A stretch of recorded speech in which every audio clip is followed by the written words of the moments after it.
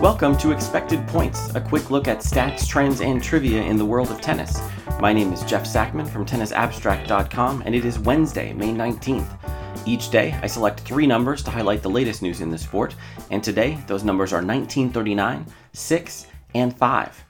The first number is 1939, Aslan Karatsev Tennis Abstract ELO rating entering this week. While he's ranked 25th on the ATP computer, the ELO algorithm considers him the 11th best player in men's tennis right now. Despite that, he's the underdog in his first-round match in Lyon today against Jannik Sinner, another man the advanced metric rates more highly than the traditional tally. Sinner is 17th on the official list and 8th overall by ELO. An opening round clash between two players at such a high level is rare at any tournament, and it almost never happens in an ATP 250. Since the current tour structure began in 2008, only 2 round of 32 matches have featured an underdog rated more highly than Karatsev: Grigor Dimitrov against Gilles Simon in Brisbane in 2016, and Milos Raonic versus Gael Monfils in 2013 in Halle. We need to go back to 1994 to find a comparable clay court match when Sergi Bruguera took on Pat Rafter in Gstaad. Whoever wins will quickly return to more typical 250-level programming, facing the winner of a match between qualifier Mikael Ymer and lucky loser Arthur Rinderknech, 2 players ranked outside the top 100. Our second number is 6, Katerina Siniakova's career top 10 win total. Her latest scalp came yesterday when she straight-setted a rusty Serena Williams to advance to the final 8 in Parma. The Czech, who turned 25 last week, has never fulfilled her early singles promise, but she is occasionally a thorn in the side of the very best players. Her last top 10 win was an upset of top seed Naomi Osaka at the 2019 French Open, and in 2017, she defeated both Simona Halep and Caroline Wozniacki, the latter victory completing a title run in Gstaad, where she beat 3 straight top 20 opponents. 6 top 10ers is an impressive haul for a player who has never reached number 30 in the rankings, especially compared to the rest of her recent record.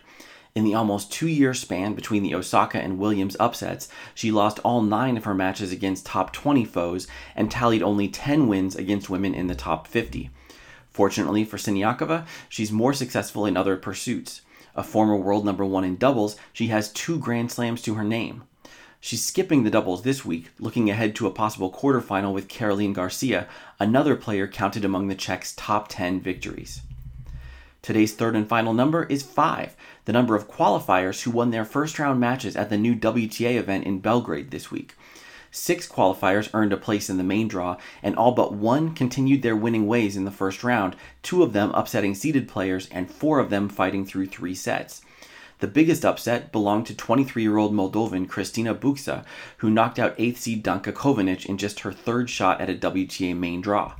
Bucsa's next challenge is Alexandra Sasnovich, the one player to defeat a qualifier yesterday. At least one of the upstarts will reach the quarterfinals, as Serbian fans will be treated today to a contest between 19-year-old prospects Russian Kamila Rakimova and Colombian Maria Camila Osorio Serrano.